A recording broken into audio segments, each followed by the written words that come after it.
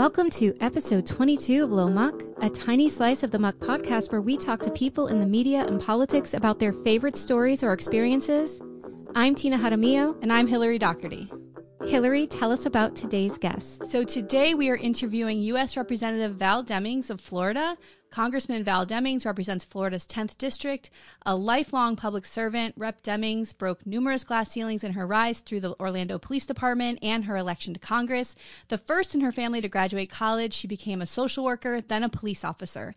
In 2007, after a distinguished career, she made history by becoming Florida's first female chief of police. Amazing. Amazing. Chief Demings shepherded the department through the financial crisis, championed policing strategies that put the community first, and oversaw a stunning 40% reduction in violent crime. Today, she serves as a member of the House Intelligence, Judiciary, and Homeland Security Committees and chair of the House Homeland Security Subcommittee on Emergency Preparedness, Response, and Recovery. She made history and stood up for the rule of law when she was chosen to prosecute President Trump's first impeachment hearing before the U.S. Senate. And in her limited spare time, Rep. Deming rides her Harley Davidson. And also, this episode is coming out on Friday, which I know is your birthday, so happy birthday. Happy birthday. My fellow Thank Pisces. you so much. My fellow Pisces. My you birthday so was much. a week ago, so Pisces are the best. Well, They are the best, and birthdays are blessings, and it's great to be with you. Thank you you. so much. Of course. So let's get into it. So let's talk about H.R. 1, which is also known as the For the People Act, which works to expand voting rights, change campaign finance laws to reduce the influence of money in politics. It limits partisan gerrymandering, among other important changes. So this recently passed in the House, which was a huge win for democracy. So can you talk a little bit about the importance of this bill and the impact it can have on our elections? Well, thank you so much for that. And look, we tried to put the purpose of the bill in its name. It Yes. really is for the people. And, I remember growing up, my mother was a maid and my father was a janitor. They worked hard, didn't have a lot of money, but they were serious about getting to the polls to cast their vote. They understood that voting really leveled the playing field, and regardless of who they were, where they lived, or the color of their skin, they knew that their vote mattered as much as anyone else's. We know the history in this country of people who have suffered, bled, and died for the right to vote. I had the honor of serving with one of them, John Lewis. We all know his story of Bloody Sunday, Yes. which just passed a few days ago.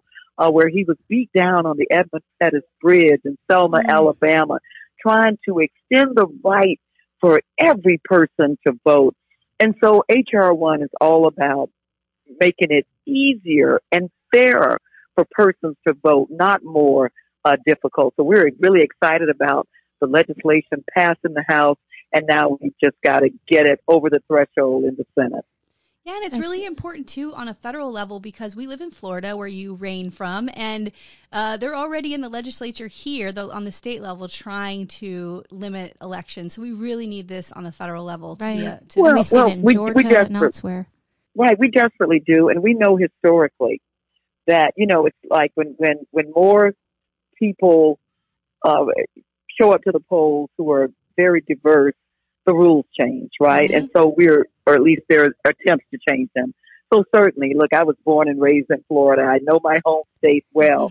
Gerrymandering is a way to try to limit people's ability to cast their vote and be represented by the people of their choice. We've also heard efforts in a lot of states, unfortunately, to try to limit voting on Sunday. And we know the initiative that is very, very popular in the Black community, Souls to Polls, where it almost becomes like a social event, but also gives people the opportunity to exercise their personal responsibility, and that is to vote for the persons of their choice. And so we know those efforts have been around for a while. We're going to try to fight back and push back as much as we can. And at the same time, what's so critical is make it easier for people to vote, not more difficult.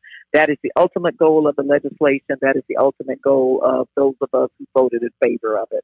Oh, it's an incredible, incredible bill. So our next question has to do with the H.R. 8 bill So we know background checks on gun sales is coming up in the House this week, and that promises to require a federal background check on private gun sales and potentially close the gun show loophole. Can you tell us a little bit more about the H.R. 8 and how much of an impact this will have on our communities? I certainly can. As you know, I spent a lot of years in law enforcement. I had the opportunity to serve as the chief of police. And so I've had the unfortunate opportunity to witness gun violence and the devastating effects for a long time. And although some people try to hijack the conversation and really make it about Second Amendment rights, we know it's not about Second Amendment rights. We understand clearly what the Constitution says. This is about H.R. 8 and other legislation is about keeping guns out of the hands of people who should not have them, those who might be suffering from mental illness, criminals, terrorists. And so that's really what the legislation is about. Look, you have to go through several tests to drive a car. You know, you have to pass several tests before you can practice a lot of livelihoods like being a barber or a hairdresser or an LPN or a, why not make sure that persons who are purchasing a gun are able to pass a background check? I mean, I think it's certainly reasonable. I think it's certainly needed. And, you know, we're excited about H.R. 8 as well, and getting it through to the president's desk to be signed. Yeah, I mean, the bill, I would imagine, too, would have such an impact on domestic violence victims and making sure that they're further protected. Of course, and not domestic violence. You know, we're very, very focused and concerned about suicide. And so we have a responsibility to keep people safe. And if legislation is needed to do that, then that's our job and that is our responsibility. You know, other legislation that we're hoping to see as well involves red flag laws that would clearly address one of the issues you just talked about, domestic violence. If family members, for example, see questionable behavior within the home, then they can go to a judge just like they would in a case where an injunction was given. Go to a judge, petition the courts to have basically an order issue where law enforcement come in, confiscate the weapons until the person gets the help that they need or an investigation is done to get to the bottom of what the issues are. It's about saving lives. It is not about violating any Second Amendment rights. So we hope to be able to live up to our responsibility as legislators. All right, so let's talk about Florida just a little bit. So Florida, of course, is becoming one of the most conservative states, especially hard to be a Democrat here. We live in a little bit of a bubble. I know your Orlando area is if not very blue, it's getting very blue, which is amazing. Yes. The work that's been done in that area. So great. But, you know, there's current bills on the state level that are chipping away at rights for reproductive health. There's a terrible, what they're calling an anti-mob bill.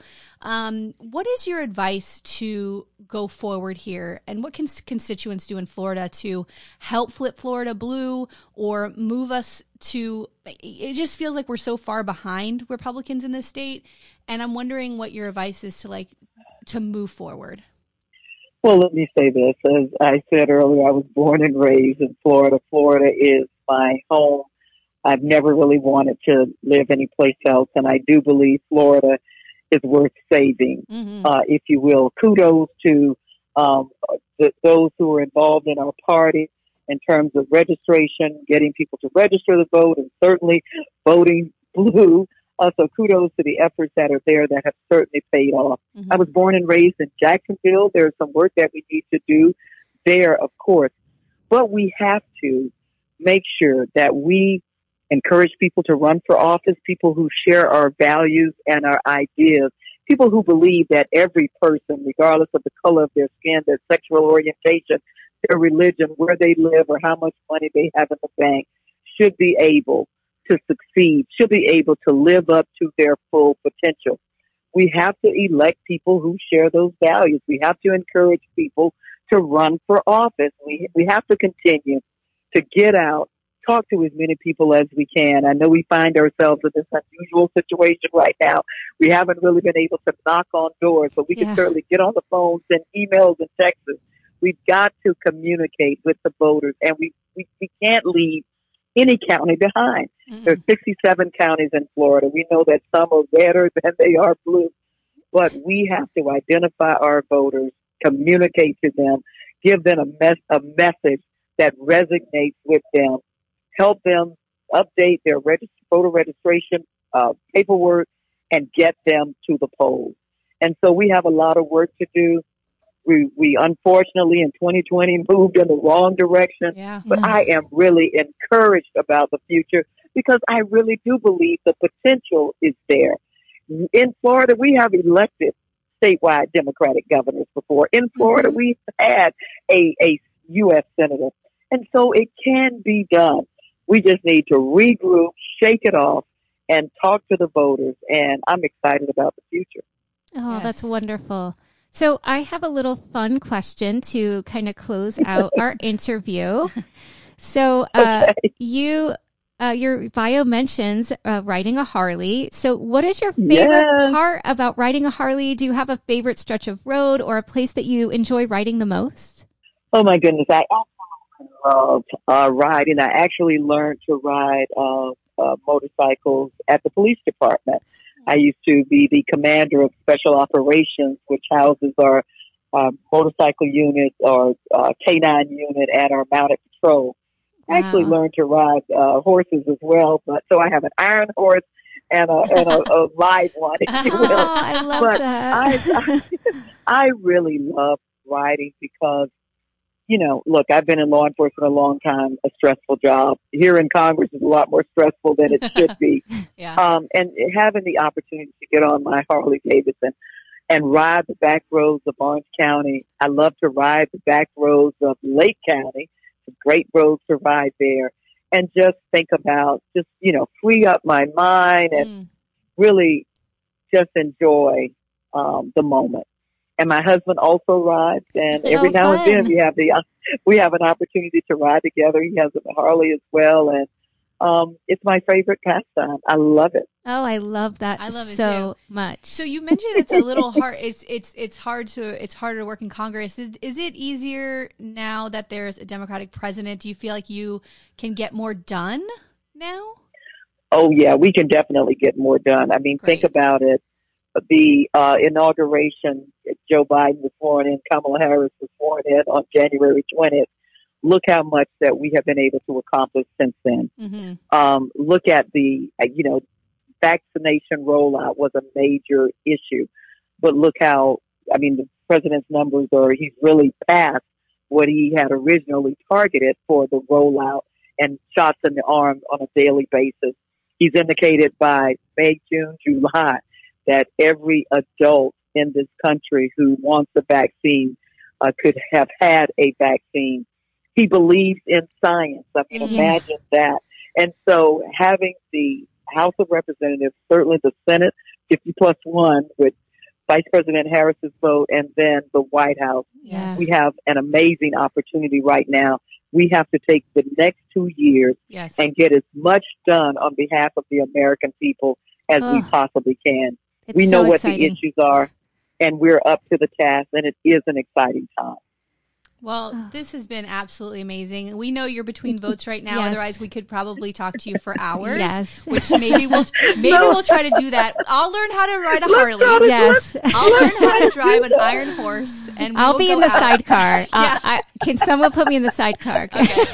That might be safe, but I don't know. But and we will meet you in Orange County and go for a ride and talk to you because we are the biggest fans. This is what we say about riding a bike. Don't fear the bike. Respect the bike, and you'll be fine. I like that. That's my number one. That's my first tip. Okay, and then also maybe don't crash. Yeah.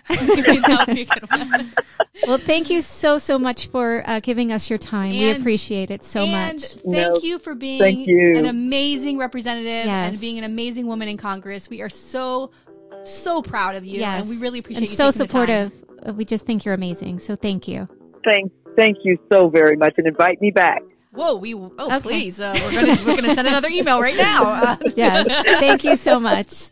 Have a good All night. right. Take care. You Bye-bye. too. You too. Bye-bye. Bye. If you want to learn more about this week's guest, please follow the episode notes on our blog at themuckpodcast.fireside.fm and be sure to follow us on Instagram and Facebook at The Muck Podcast. To support the Muck Podcast, please visit our Patreon page. We have 3 levels of support and different goodies for each level: Muckraker, Policy Wonk, or Bleeding Heart. We can't do it without you. Music for the Muck Podcast written and performed by Sean Doherty.